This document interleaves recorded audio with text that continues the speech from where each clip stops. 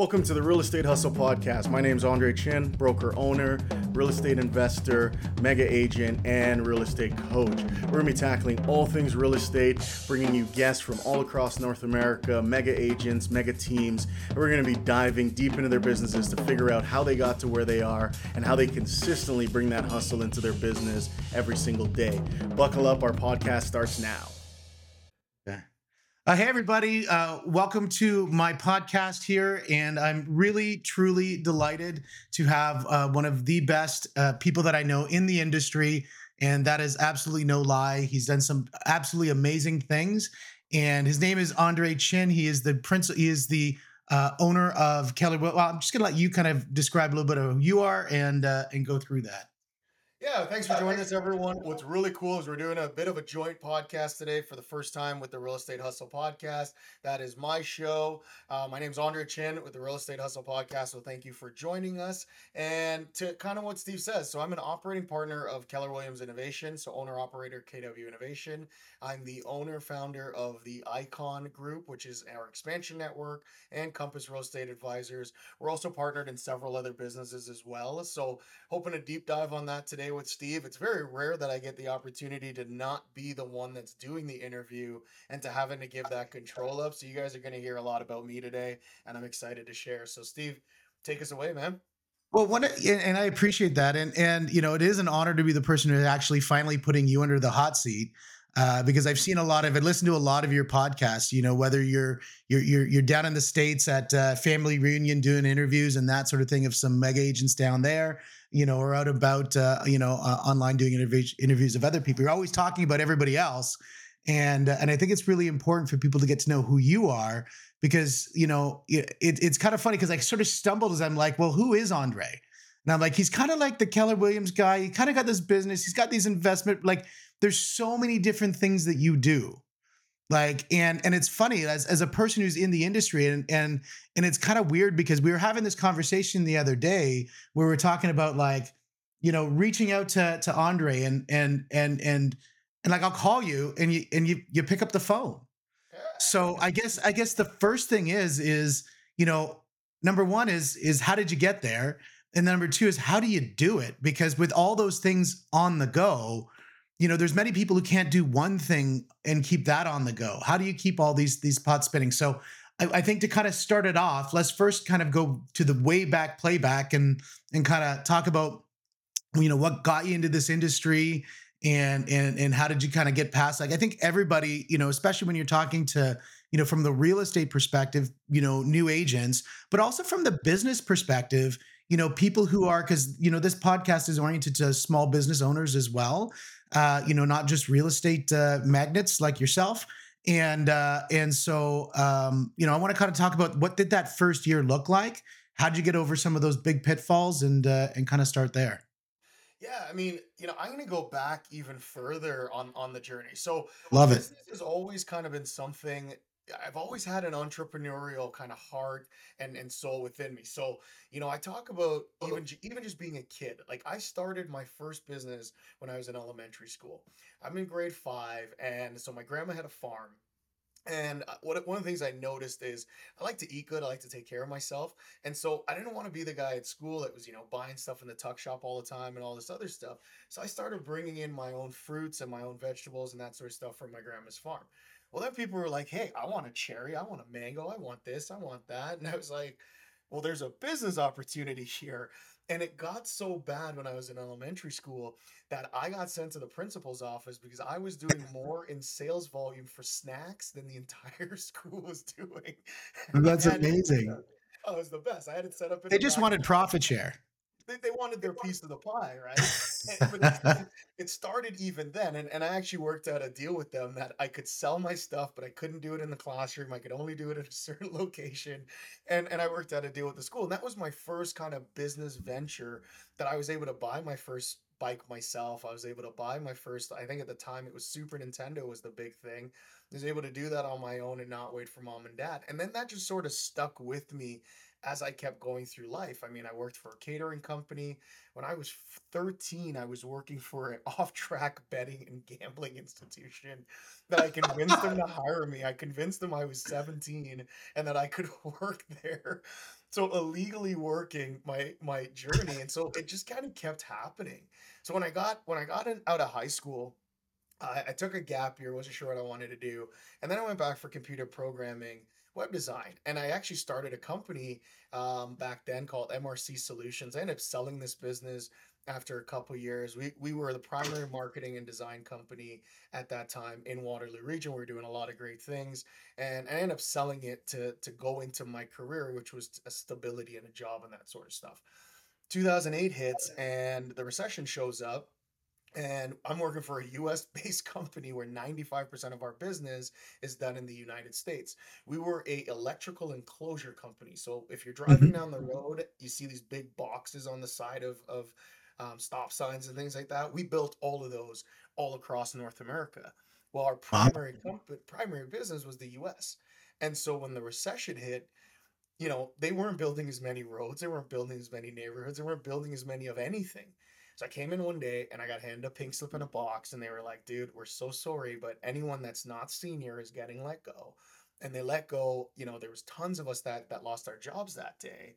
And I ended up kind of losing my passion for the industry that I was in. I ended up kind of losing security, would probably be the best thing that I could describe it. So all of a sudden, I don't have a job. I've got a month worth of severance. I've got two kids, and I got to figure life out. And nobody's hiring because I'm in the tech field. And in a recession, well, tech, they just stop hiring. Like nobody Yeah, anywhere. oh, for sure. So I had a really rough go. And so for about 3 months, I was depressed. I was gaining a lot of weight. I was had all this stuff kind of happening. And I took a job back as a bartender because I'd always loved being in the restaurant industry and bartending and just, being the face of the business there. So I called a friend. I said, "Hey, do you have a job for me? Because I really need to start making money. It's now, my severance is all done.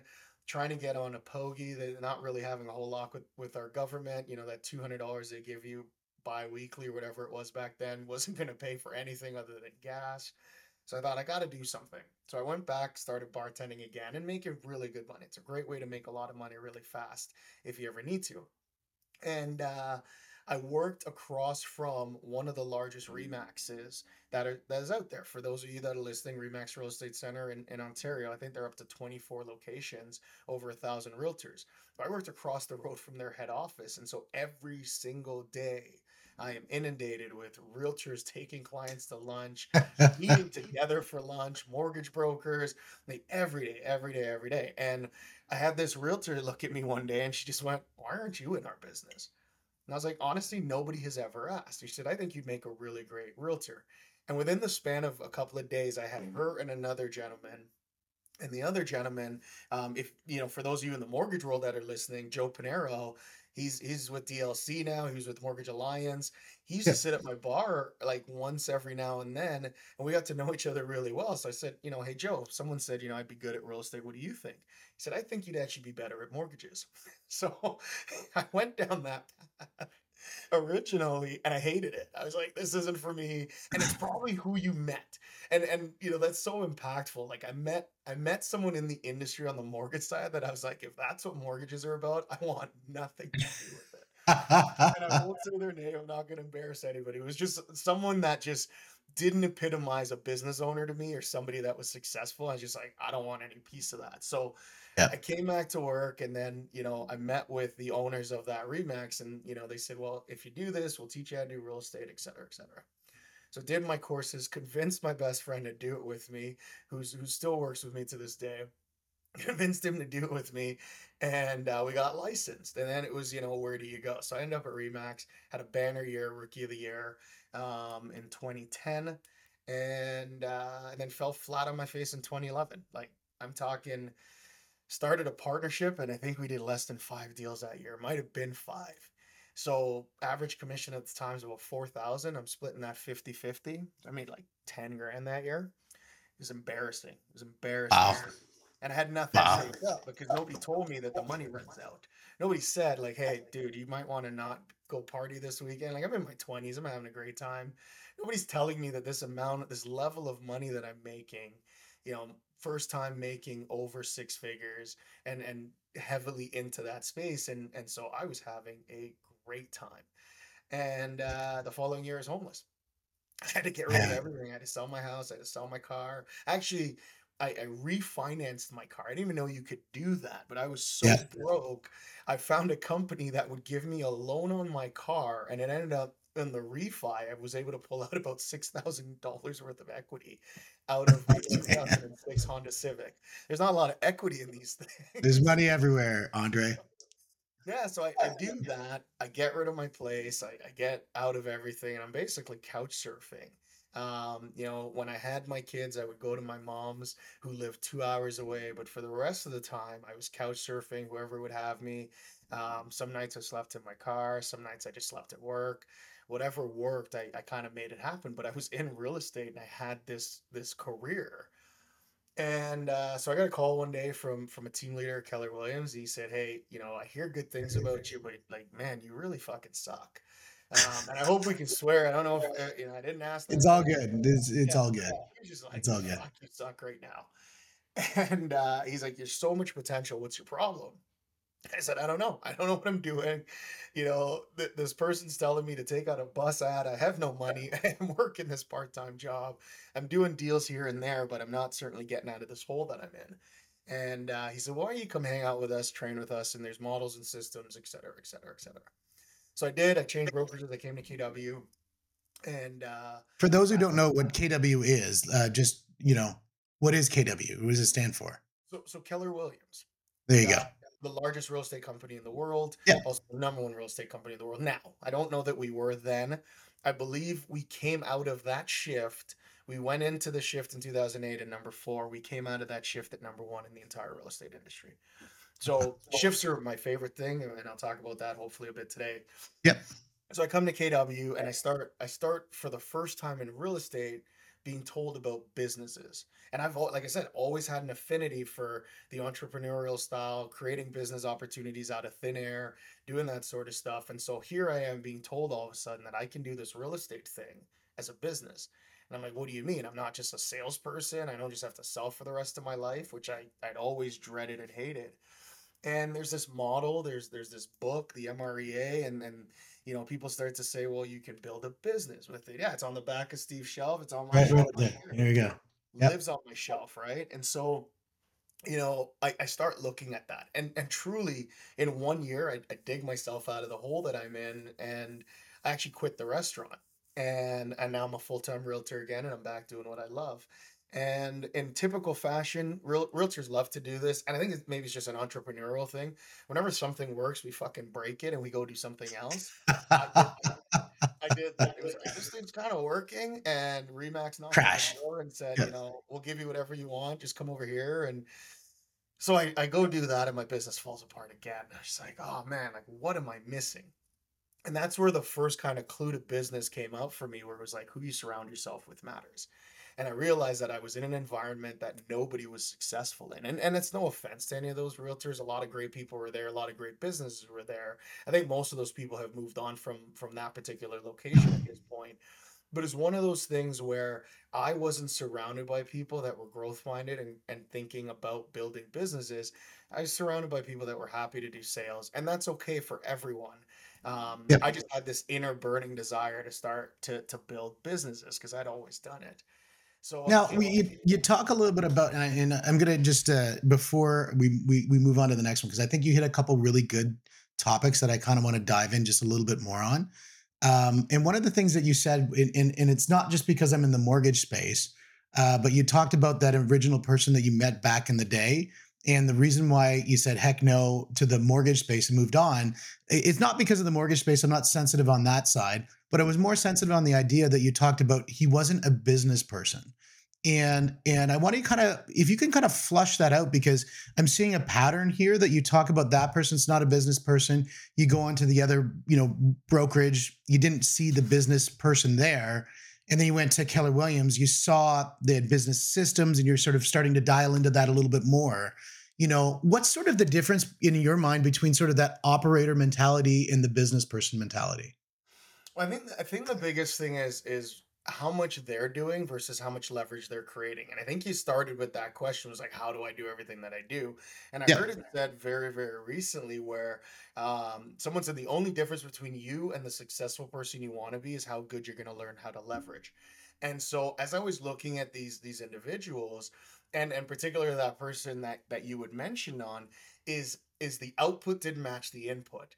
And so I'm getting sold on this world. It's so great. We're doing all this incredible stuff. You can build any kind of life that you want. And I looked at the individual and I said, well, why aren't you then? Like, you're the owner of this brokerage. You're the guy. You're the man. You're telling me how big I can be and how great I can be, and you're not doing it. And so I cut through bullshit really quickly, and I kind of look at results and I look at actions, and it just wasn't there for this person. Like, in fact, that person's out of the business now. They don't own the mortgage brokerage anymore, and they don't own the real estate brokerage anymore, and they're completely out of the business. Maybe I'll tell you Mhm. offline who it is, Steve, just to give you context. But I was seeing metrics that this person really didn't know what they were talking about. And so they were selling me on a dream that they hadn't accomplished. And that's a big, I think that happens a lot in sales jobs and in business roles where you get sold. You know, people tell you all this great stuff, and you got to kind of ask yourself, you know, I think you said this to me very recently as well. And I'm going to probably mess this up, but it's like, hey, how many people do you employ? All right. How much money what's your best year ever? How much money are you making? And how many businesses have you grown? And if you can't really answer some of that stuff, are you really the person that I should be taking advice Yeah, from? and that quote was a great quote from a fellow from Cardone Ventures. His name is Brandon Dawson, and that was his big thing is if you've not if you haven't made more money than I have, if you have not had employed more people than I have, and if you've not sold a business bigger than I've sold for a better EBITDA that I've sold it for, what are you going to bring to the table that I don't already know? Correct. And, it sounds like a bit of a bravado, but what it's saying is you're qualifying the source of the data set. And I think that's I think that's extremely important. And that's one of the things that it's great to hear because, when you talk about your history, it doesn't sound like you were given a silver spoon and a clear path to success from the start. No, dude. Right. We came from nothing, right? Like, I mean, when I talk about my grandma's farm, I'm talking about one of the poorest, most beautiful countries in the world in Jamaica. Like, I didn't come from anything. We were immigrants. We moved to Canada when I was 14. I still have a picture of what our apartment looked like. Like, we lived in an apartment, four people in a two-bedroom apartment. And we had our TV on the box we bought it on, and that box doubled as our dining room table and sometimes as our plaything because we had nothing. And so Wow. my mom worked extremely hard to provide for my brother and I. She made so many huge sacrifices. She's a big part of my why. And so every step of the way, I have had to grind it and grow it organically, sometimes inorganically, but there was never a handout. But what that gives Yeah. you is it gives you the ability to, like I said, to find bullshit because you've been Yeah. through so much, right? The fight or flight is so important. And when you climb the ladder in the way that I kind of had to, from nothing, and I still am comfortable having nothing. I'm not a flashy person. I'm not that guy that's got 25 cars or anything like that, and I probably never will be. But it's allowed me to kind of separate the difference between people who are actually going to really do stuff and people who just like to talk about it. And there's so Yeah. much talk in business, whether it's real estate, mortgages, or any other business for that matter, and it's social media now, and even just life in general. You can be full of shit and portray to the world that you're the most successful person out there. And Well, so I think it takes a little bit of an Airbnb or like renting a yacht to make yourself look like you're the Instagram celebrity, and there's really nothing behind it. it takes And nothing. that's one of the things that I really enjoyed about your podcast. Because your podcast, the people that you interview are people who actually can produce numbers. And it was funny because when you look at Keller Williams, and I think Keller Williams is I would say somewhat unique in this, and I'm sure there's other brokerages that do the same, but I just have a better exposure to Keller Williams on this one. But the open book policy of sharing success and sharing numbers, I find extremely interesting in the way that Keller Williams does it. I mean, you can walk into any brokerage. If you're a real estate agent, you can walk into a Keller, and this is my belief anyways, because I've seen it. You can just walk into any brokerage, talk to a meg agent and say, how many deals do you do? Well, okay, I did, 1,200 last year. How did you do it? Well, here's my lead system. Here's my scripts. Here's my listing presentation. Here's where my lead sources come from.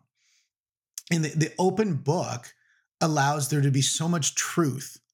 And that's what I found like really refreshing about all the Keller Williams that I've gone to. And I've been, I mean, not as obviously as many as you've been into, but the exposure that I've had to each one of them, the honesty is just, so there. And so that you can be present and have a really good dialogue, and people aren't saying the fish is this big.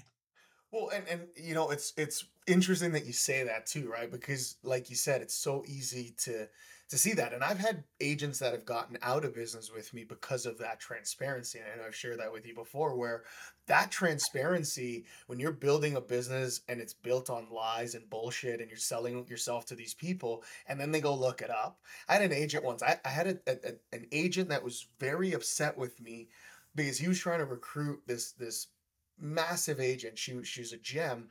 And so that agent called me, said, I'm thinking about joining, blah, blah, blah. And I said, cool, do your thing. Like, I'll never get in the way of anybody's success. And then she came back. She said, something just doesn't quite add up. And I said, well, what do you mean? And she said, I don't know. Something just doesn't quite add up. But she's like, I'm hearing this, but it's not matching. And she said, is there anywhere that I can find the numbers? And I said, well, one of the beautiful things here at our company is you can look up anybody's numbers. You can actually see what it was. And so she went and did it. And what she realized is that the person that, like, she was already making more money than the person trying to recruit her was. And so all of a sudden she had that kind of moment of like, I'm just going to go keep doing my thing because this person's clearly not the right person for me to partner my business with. And so it does kind of separate the bullshit out to your point where you don't get our culture isn't buried in the ego and the way it looks. Our culture's buried in business owners building great businesses because if you don't have numbers to your business, you don't have a business.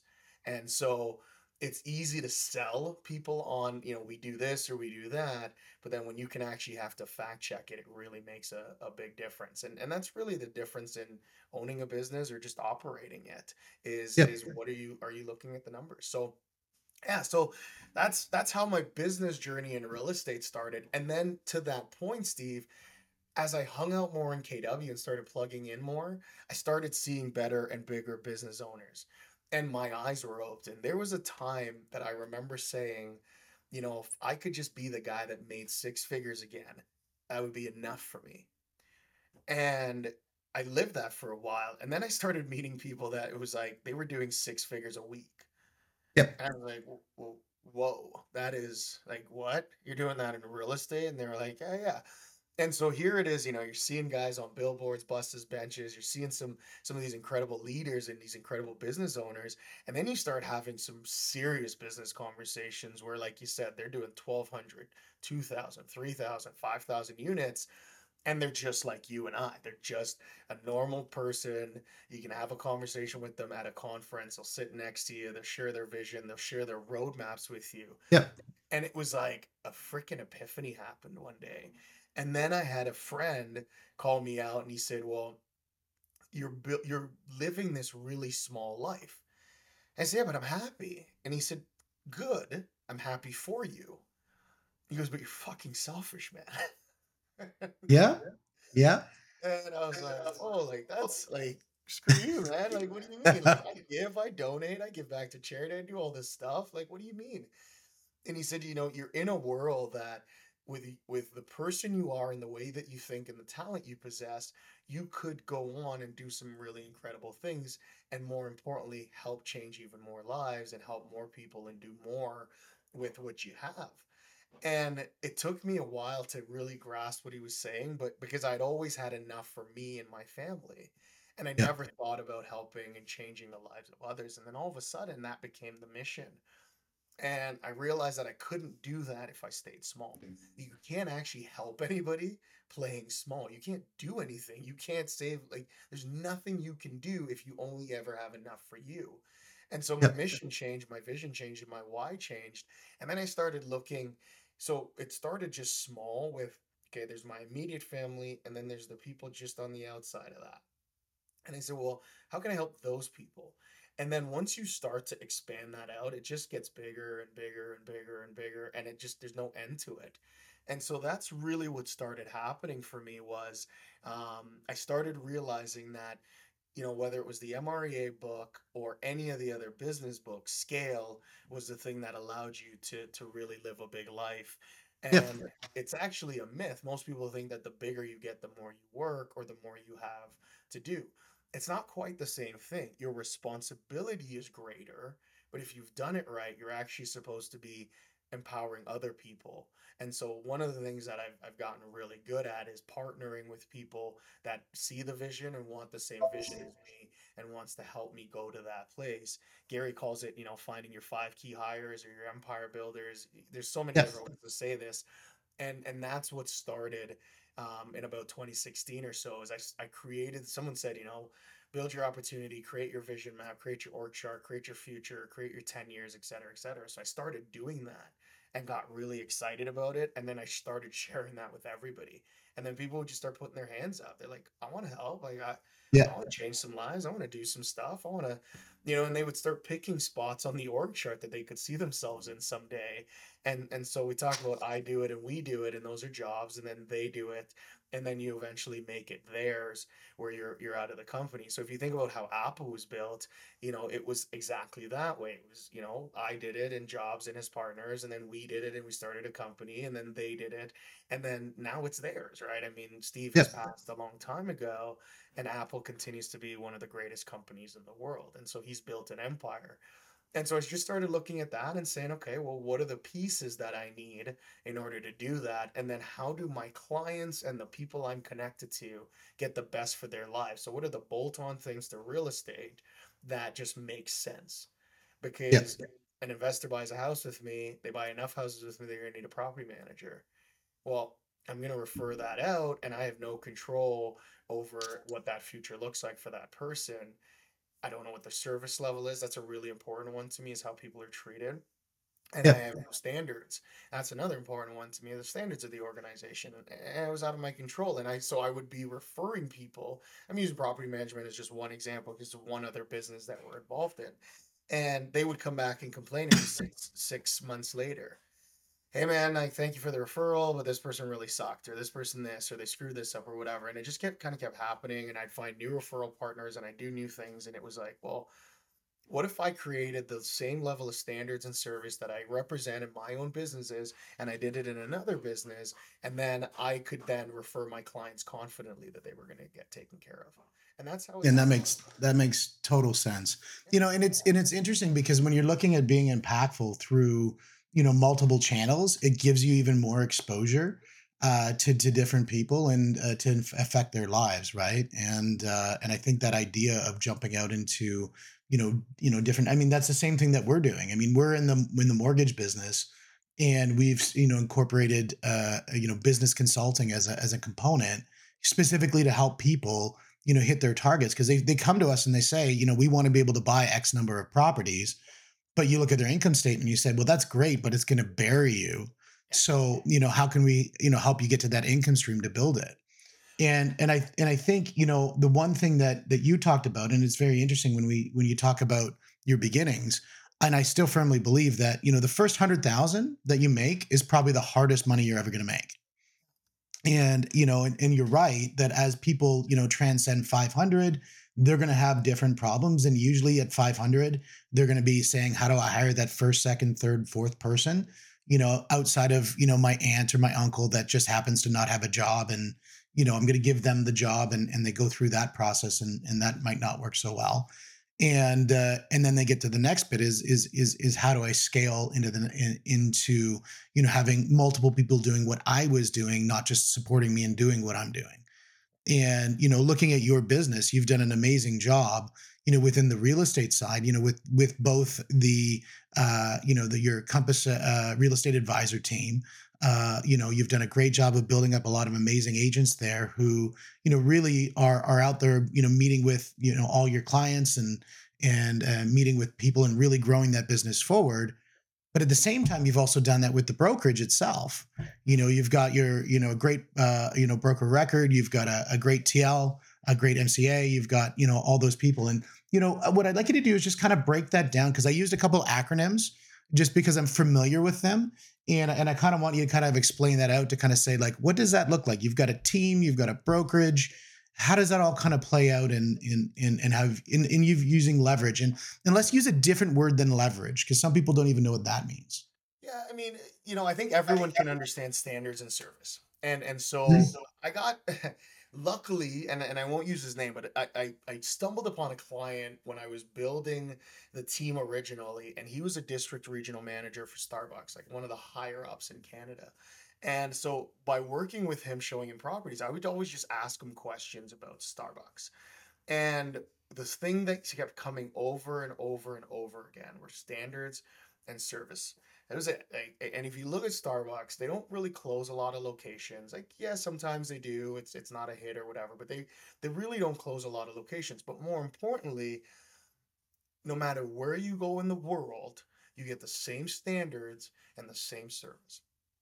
I don't Mhm. care where it is. And I've proven that. I've done it in the Bahamas, I've done it in California, I've done it in Canada, I've done it across the pond. Like it is set up to be the same. And I think one of the things business owners are scared to do is to have those standards and services in. So whenever I look at another business, that's where I start. And when you look at businesses and successes across any industry, I don't care what it is, they all represent the same thing. There's a way they do stuff. So the standards of how things get done, and then the service on the client side. How do we interact with our people, et cetera, et cetera. And so whether it was team leader, so for those of you that are listening, team leader is effectively the CEO of the brokerage. That's what that title stands for. MCA is the office administrator. All otherwise it's sometimes called the operating, head of operations on that side as well. Sales director, fairly straightforward. We've got one of those in our team as well. And so those would be, three of the key hires, expansion director as we grow out and build our businesses. But each one of these people represents a standard and a service for the business. And what you start to find, Steve, is no matter which business it is or any business I open from here forward, the standards are kind of the same. We work hard. We show up for our clients. We follow the systems and models. We don't try to recreate the wheel every time, et cetera, et cetera, et cetera. And when you start to put that in place in everything that you do, it actually makes life really, really easy because it takes the guesswork, that quote unquote entrepreneurial piece of it, that kind of goes away and you're just following a system. So before I do anything, the first thing I do is I go find somebody successful and I say, hey, will you share your systems with me? So, before I did the property management company, I didn't know property management software. I had no idea what I was doing. And yeah, I could have muddled around and figured something out and tried a bunch of stuff. But I called someone that we both know. Actually, it's Sandy McKay. For those of you that know Sandy, he's a big investor. He's got a massive property management company that his wife runs. I think she's got over 20 employees, in-house construction built in, all this stuff. And I thought, well, they've been doing it a really long time and they're really good at it. And I know that because I've got clients that are with them that rave about what they do. And so rather than try to build a company from scratch and try to figure it out, I picked up the phone one day and called him. I said, "Hey, will you give me your playbook?" Within an hour later, he sent me everything, including the software they use and everything else with a referral code. And all I had to do was plug it in and start working. So I think that's really important for anyone listening that's a business owner is figure out where you want to go, find the person that's there and go find if you can learn from them. And if they won't teach you, what they will do is they'll take free labor because everyone will take free labor and just go offer to work for them for free for a bit. Give them an hour Yep. a day or whatever that is. And you're going to move so much faster than anyone else out there. And so that ego piece, Steve, I just don't have it. Like I'm just not someone that I'm not smarter than anybody else. I'm not better than anybody else. I might be a little bit better looking just sometimes, but I mean, I don't have like I'm probably the dumbest guy out there, but I'm not better than thinking I'm better than anybody. And so I learn from others a lot and I take what others give me. And rather than, hey, Steve, you give me something and it's working, we do this all the time. You'll tell me something, and I'm like, that's a great idea. Rather than dissect it and try to make it better because my ego tells me that I have to, I just go do it and look at the results. And that's what's made me able to do what I do is I've taken me out of the equation, and I've looked for better systems and models that other people are doing, and I just implement them into the business so we can grow faster and move faster. But I think that's extremely important. I mean, that's actually when I look at the name of the podcast for that I've got here, it's the OP3M. And the three M's are for other people's mindsets, other people's money, and then most importantly, other people's mentors. Yeah. And you want to learn, like, where did they learn from? And that's why I really want to, have these kind of conversations, because a lot of people will look at where you got to and just assume certain things as to the reasons why you got what you got. And I think it's because they obviously don't see what's happening behind the scenes. Oh, And what you're saying is the honesty of saying, look, I'm going to be, brutally honestly with myself and say, I don't know everything, but what I do know is I can go out and find people who do. And then I'm going to reach out and, through, having those dialogues, really, model after success. And that's so much easier than trying to. I mean, I've heard this one analogy where it talks about, you're at the edge of a rainforest, and you've got two choices. You're given a machete, and you can either go through the bush with the machete, or what you can do is you can set the machete down, get in the car that was built by somebody else, get on the road that was built by somebody else, and just drive to that town. yeah. Sure, you didn't do it, you didn't invent it, but the results sure as heck happen a lot faster. And are we doing it because we want our ego to get in the way of saying we invented the process, or do you want to be better tied to the solution? Well, and when you look at successes, that's the thing, right? So when you look at, let's take Microsoft as an example. Bill Gates didn't create DOS, which was the primary system that Windows was built on. He bought it. And he Hmm. bought it really, really, really cheap because that person just didn't know what to do with it from there. And so Microsoft became a thing, almost an overnight success. And you hear Yeah. that a lot in business, right? Oh, the next overnight success. There's none of that.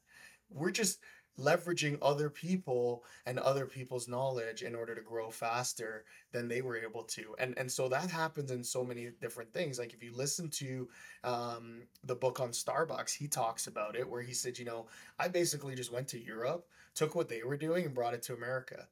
Starbucks Yep. wasn't a new concept if you were on the other side of the world. They were already doing it and creating the cafe style version of espresso drinks. He just said, well, why don't we just do that? Because people seem to really love it over there and nobody's doing it over here.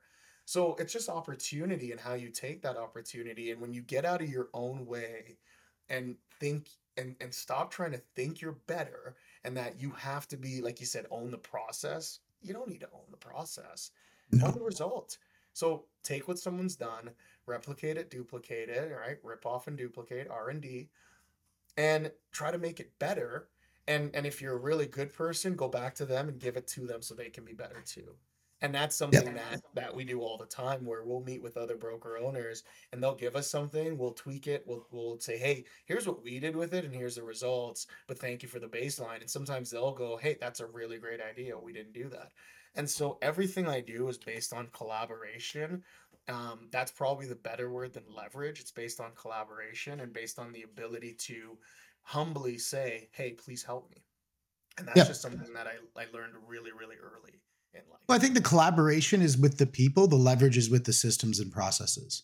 100%. Right. And I think that's how it really happens. And and I think you've done you've sort of done yourself a disservice in the sense of that you haven't really talked about how, like, when you talk about your team, like, your whole goal is to build them. Like, it really has nothing to do with Andre.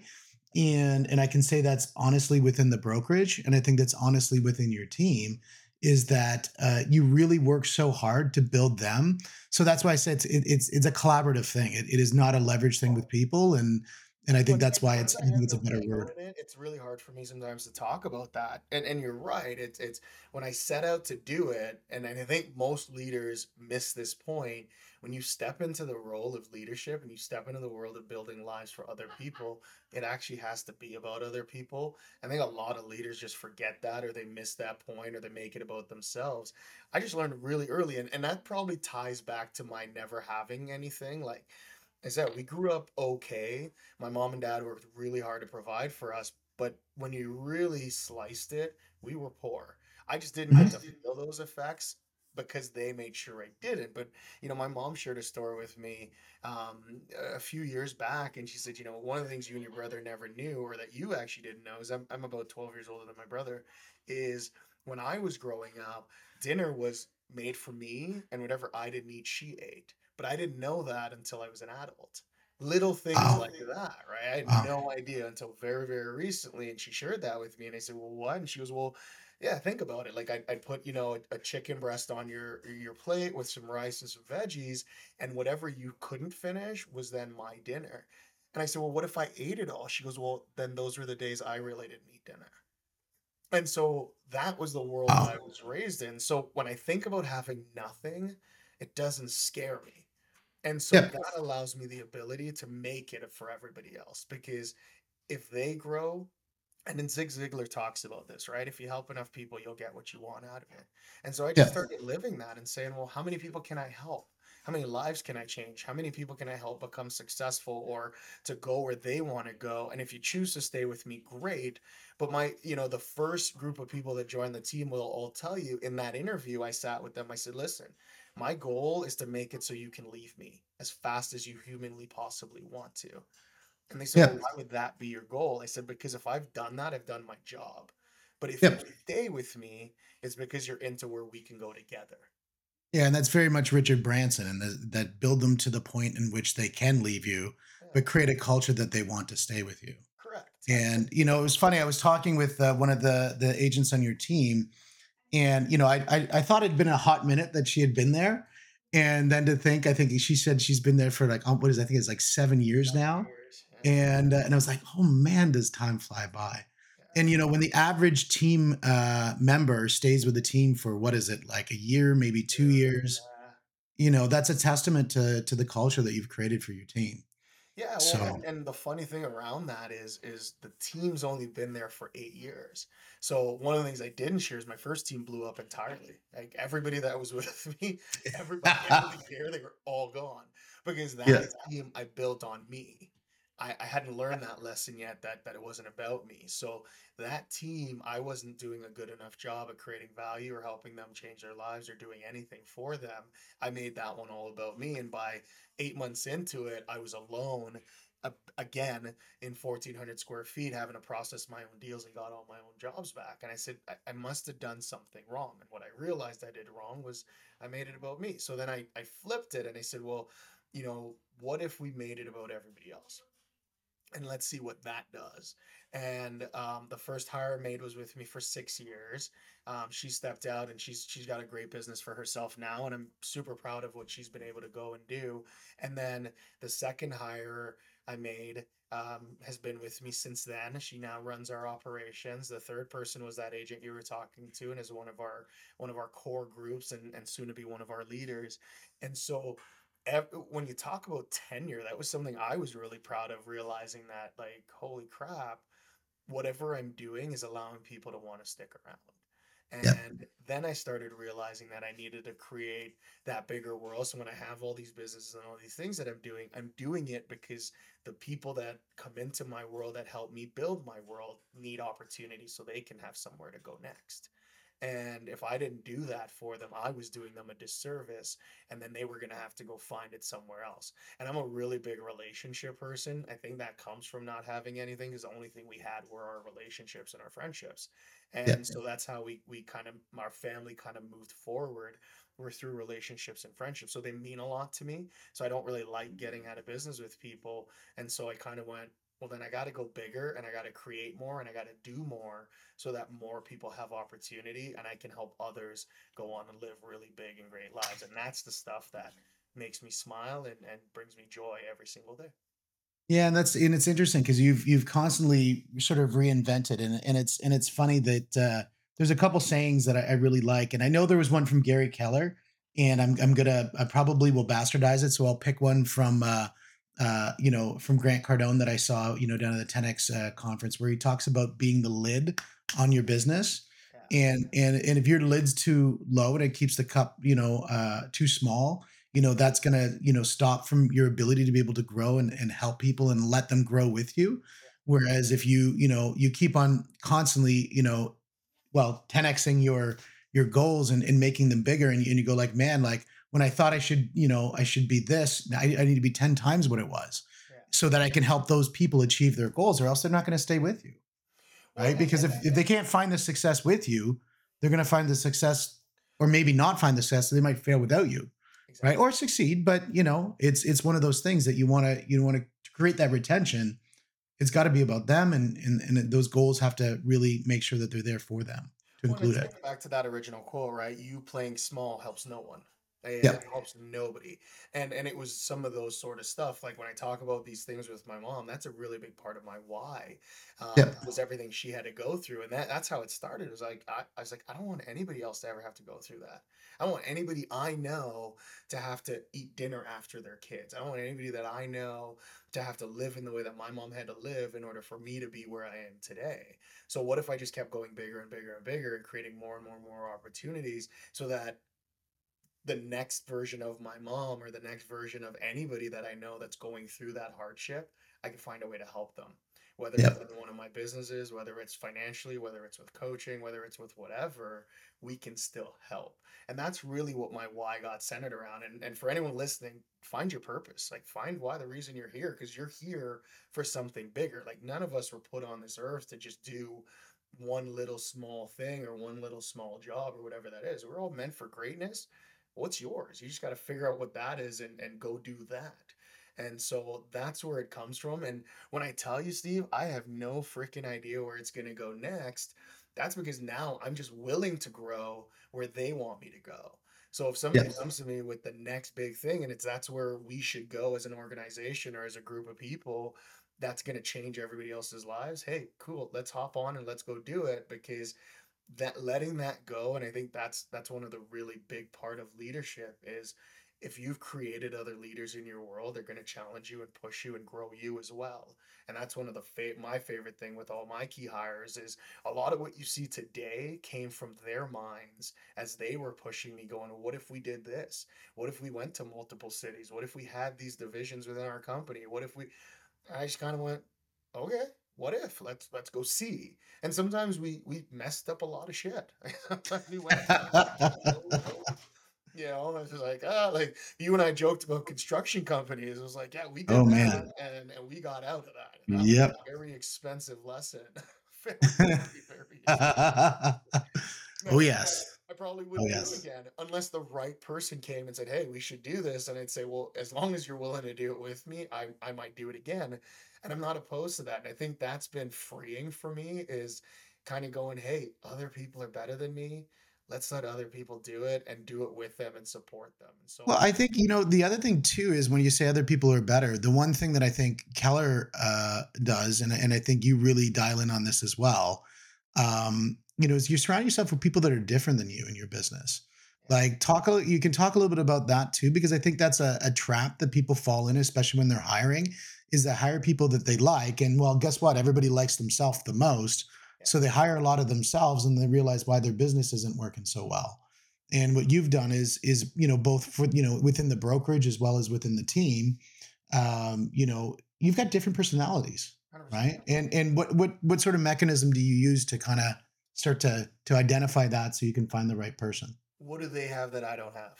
So rather than hiring everybody that's like me, like you said, right? I mean, because that's easy. That's the easy way to do it. Mhm. We're all gonna get along. We're gonna have a lot of fun. Yay! But we're all gonna be broke together. I hire people. I hire people. So I'm really honest with myself. I think it starts there. I'm really honest with who I am when I'll say, I'm good at A, and outside of A, I suck. And now, can I Yeah. muddle through it? Sure. Can I maybe get there? Sure. But this is what I'm really good at. So rather than hire to A, I'm going to hire to the rest of the alphabet. And I'm going to find those people that are better at operations than me, that are better at paperwork than me, that are better at marketing than me, that are better than all the things that I'm just not the right person to do. And then by doing that in my hiring strategy, they challenge me and they grow me. And I have to become a better leader to lead them. Like that's something that, we've had to learn is like, how do you lead someone that's from a completely different industry than you? Well, you have to learn about their industry and you have to get better and you have to learn how to lead that person. And so I find that I look for the gaps, but then I'm also, again, using a system and model I look for the proven strategies for those hires. So when I was hiring our team leader, I looked at what is the makeup of those successful team leaders, and luckily we have a course for it that I was able to identify it, and then I just stuck to that. And rather than think, oh, my gut or my feeling tells me that I should like this person, I went with what the system said. And the systems are very rarely wrong because there's those success pieces as well. And so whatever hire you're trying to do or whatever you're trying to bring into your life, find the successful person who's done it. And you can hear me say that over and over again. Find that hire and interview that person. You want a great marketing coordinator, go find a great marketing coordinator and interview them. Find out what makes them great and then go look for those attributes in somebody Yeah, else. I think that's a big pitfall that people run into is they want to hire to cost rather than hire to Yeah. solution. Yeah. And I think it's a big challenge, especially in we call it small business, but I think small business needs to call themselves big business, just not there yet. Yeah. And I think that that's probably one of the biggest challenges is you either A, hire who you know already, Yeah. or B, you look at the cost model and say, what can I get for this dollars, rather than what result do I need and what am I prepared to spend to get to that result. Exactly. Exactly. Well, and there's nothing wrong with hiring people you know. I think just being honest with yourself, right? Like what are the standards, what are the service that you That's right. represent? And being honest with that person, like, hey Steve, this isn't personal, this is our business. Here's what we need. Are you able to be that person that delivers that? And I think even when we hire people we know, we don't have those conversations because there are people that, I'll take one of our key hires, like our head of our coaching division, and that's a business within our business. 7 years ago, we were in Texas having dinner together, and we talked about getting into business, and we both turned each other down. It was the wrong time. I wasn't ready, she wasn't ready. We had a lot of growing to do. Well, we just got into business together recently, and it was like, why did it make sense now and it didn't make sense then? Because ego then would have made us do it.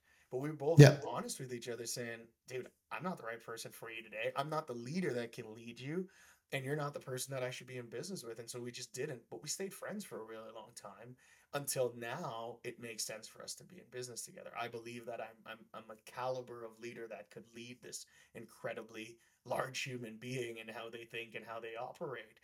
I would have fucked it up 7 years ago and we probably wouldn't talk today. So sometimes you got to actually just be honest with yourself and be real with yourself around what it is you're actually truly trying to do, and take yourself out of the equation, and is what you're about to do right for that person, and is it right for you? And, Yeah. and I don't think anybody asks these questions anymore. It's so intriguing to me that nobody does, but it's so important. Like, am I the right person for you to be in business with? Or am I just gonna screw up your life and take a year away from you and change your direction because I was selfish for what I needed? What about what you need? And so it's just a different way of thinking, and it served me well. And so I don't know where it came from. It probably just came from that servant heart that I've always had. And I think knowing, if now that you've heard the story of my mom, that's what she did, right? She just put everybody in front of her. And so it's probably just through how she raised me that's just a natural part of me where I put people first, and then, I'll take what's left. That makes total sense, and that's why we can see that's a magnet for the businesses. I think having the number one for your business, you've got a wonderful back end in the sense of Yeah. the hundreds of thousands of agents that are around, which is the model of Keller Williams, and that's something that you can build on because those are models that have been proven all around. But the interpretation into the local market, I think that's where your brokerage really does a great job. I was sitting in on a presentation where we just looked at, I think it was like month over month, like what was the sale price compared to the sale price from different places, and the brokerage is doing really well. And I think again, it just goes down to applying those sort of universal models that have proven cross market over market into the very specific one and interpreting that way. And I think that's something that your brokerage has done a really good job at. Well, and Steve, I think it's getting rid of that ego, right? Like, I mean, if I'm not willing to look at the numbers and I'm not looking to see where we're failing and I'm not looking to see where we're growing, how can I truly ever help someone, right? And that was like when I talk about Starbucks and I talk about that opportunity. People don't realize how much thinking goes in before they ever open a location. Like they're tracking how much drive-by traffic, they're tracking how much sunlight the building gets, how much sunlight the sign gets. They're tracking every micro iota of information before they ever launch that business. And so learning through that, I was like, well, what if we just tracked every single iota of our business so we could have similar results? And then KW kind of went, well, we already do that for you. Here's all your metrics. It was like, oh, well, success kind of leaves clues. Our leader's a billionaire. That I'm just gonna go follow the Yeah. path, right? Like it's Yeah. there. And so, what's really cool, like you talk about those numbers, is I was able to kind of, even in my business, I've been able to track and trend and go, okay, in this year we were having one of our best quarters ever. What were we doing in that quarter? We'll go back to our calendar events and we'll just go, hey, well, look, we were training a lot, we were teaching a lot, we were this, we were that, we were doing all these things, a lot of these things. Yeah. What if we just went and did it again? Yeah. Because it's Well, right. it's it's interesting you say that, and just to timestamp where we're at. It's April 2023 is this recording, and when you talk about the last quarter, a lot of agents in this industry of the real estate would say that it's the worst quarter that they've ever had. Right. And I was listening to, I was actually wasn't listening, rather, I was reading the book. It's Sell or Be Sold by Grant Cardone. It's a beautiful book, Great book. really talking about a lot of perspectives on selling and how important it is in all walks of life. But one of the things it talks about is you have to identify: are you a professional or are you an amateur? Yeah. And it's a hard thing. It's a very hard pill to swallow. And it, especially if you sit on the amateur side. And what we find is that when things get tough, the professionals really come out. When things are easy, an amateur can produce somewhat similar results because the market's doing most of the work. Yeah. And it's where the benchmark is, did you answer the phone, just because they're just trying to get anybody to show them a property, versus it's now what feels like, I think it's a 30% drop or whatever it was in the market, the number of listings or whatever. I don't know the stats completely, them. And but whatever that is, and to still see a great quarter, that shows that there's a system in place. Well, and that's the key, right? Is there's a system in place. There's a system in place for everything. And when you talk about the market being down 30%, and we're gonna have to do another episode and that we talk about some of that sort of stuff. I remember the weekend. It was the March long weekend, not long weekend. It was the March break, so spring break for us. I don't know if you're listening in the US, the spring break long weekend. And all of a sudden we went from like the Friday we had offers and we got like 12 offers on a property, and the Monday we had offers and we got none. Hmm. And that's how fast it had happened. And we talk about this book all the time, Shift. And 2016 at that same conference, one of the things that I heard was always build your business for a downshift. Because if you build your business for a downshift, then you'll do even more when it's up. And when it's Yep. down, you'll already be prepared. And so I built all my businesses insulated for shitty markets and shitty times and everything else. That's just how my brain works. And when the shift happened, our team maybe saw a 2 week blip because we literally just went, cool, what's the playbook? We've been here before. Let's just implement it again. And so when everybody was having some of their worst years of life last year, we were having one of our best years ever. That's And amazing. we're already poised to smash that this year based on the way the numbers are coming in. So systems, models, success patterns, like I'm not smarter than anybody else that's listening to this. I'm not smarter than anybody else out there.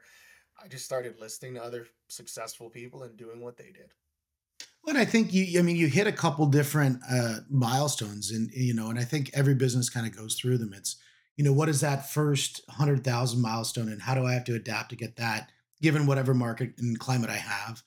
And then when you say, okay, I'm going to hit the next milestone, what that might be, like whether it's a half a million or a million or whatever that is, what does that look like?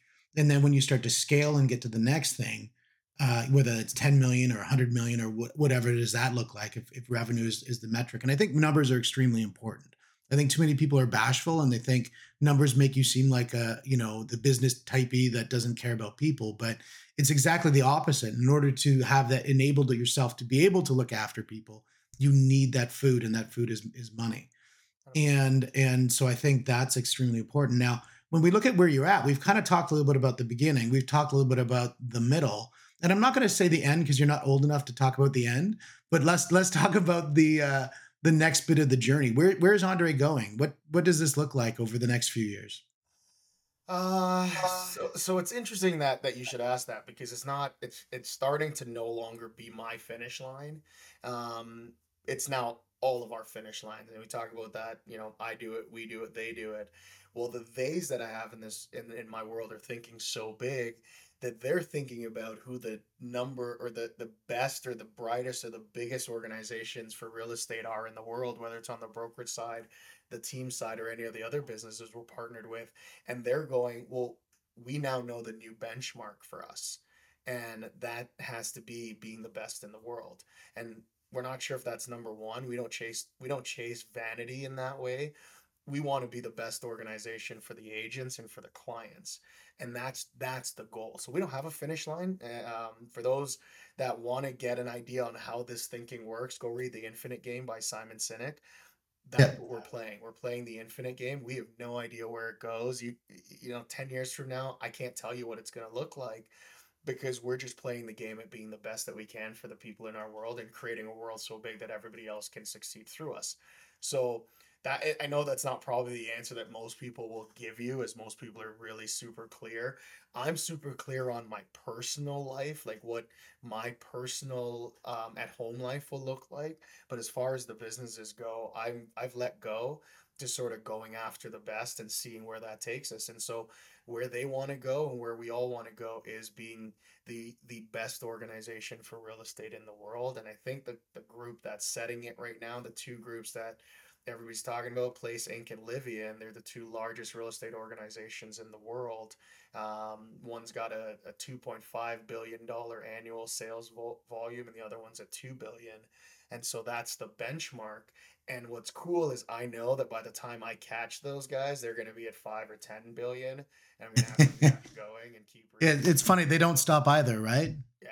Well, and that's again, when we talk about that success leaves clues part, that's a huge part that I've learned about the successful people. If you look at somebody like Richard Branson as an example, CEO of Virgin, and all of that Virgin represents, he doesn't have a finish line. Elon Musk doesn't have a finish line. Like none of No. these incredibly great people have a finish line. They're just kind of, this is what I'm doing now.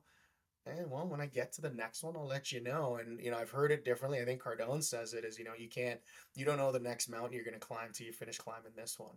So I'm not done Yeah. climbing this mountain yet. So I truly don't know what the next mountain's going to be just quite yet. Yeah, no, that's amazing. And you mentioned Simon Sinek, and I just want to plug him a little bit, just on a vanity side, because I think his Infinite Game book is amazing. Hopefully, he follows it and writes an infinite number of more books. I think his Start with Why is probably one of my favorite books that I've ever read.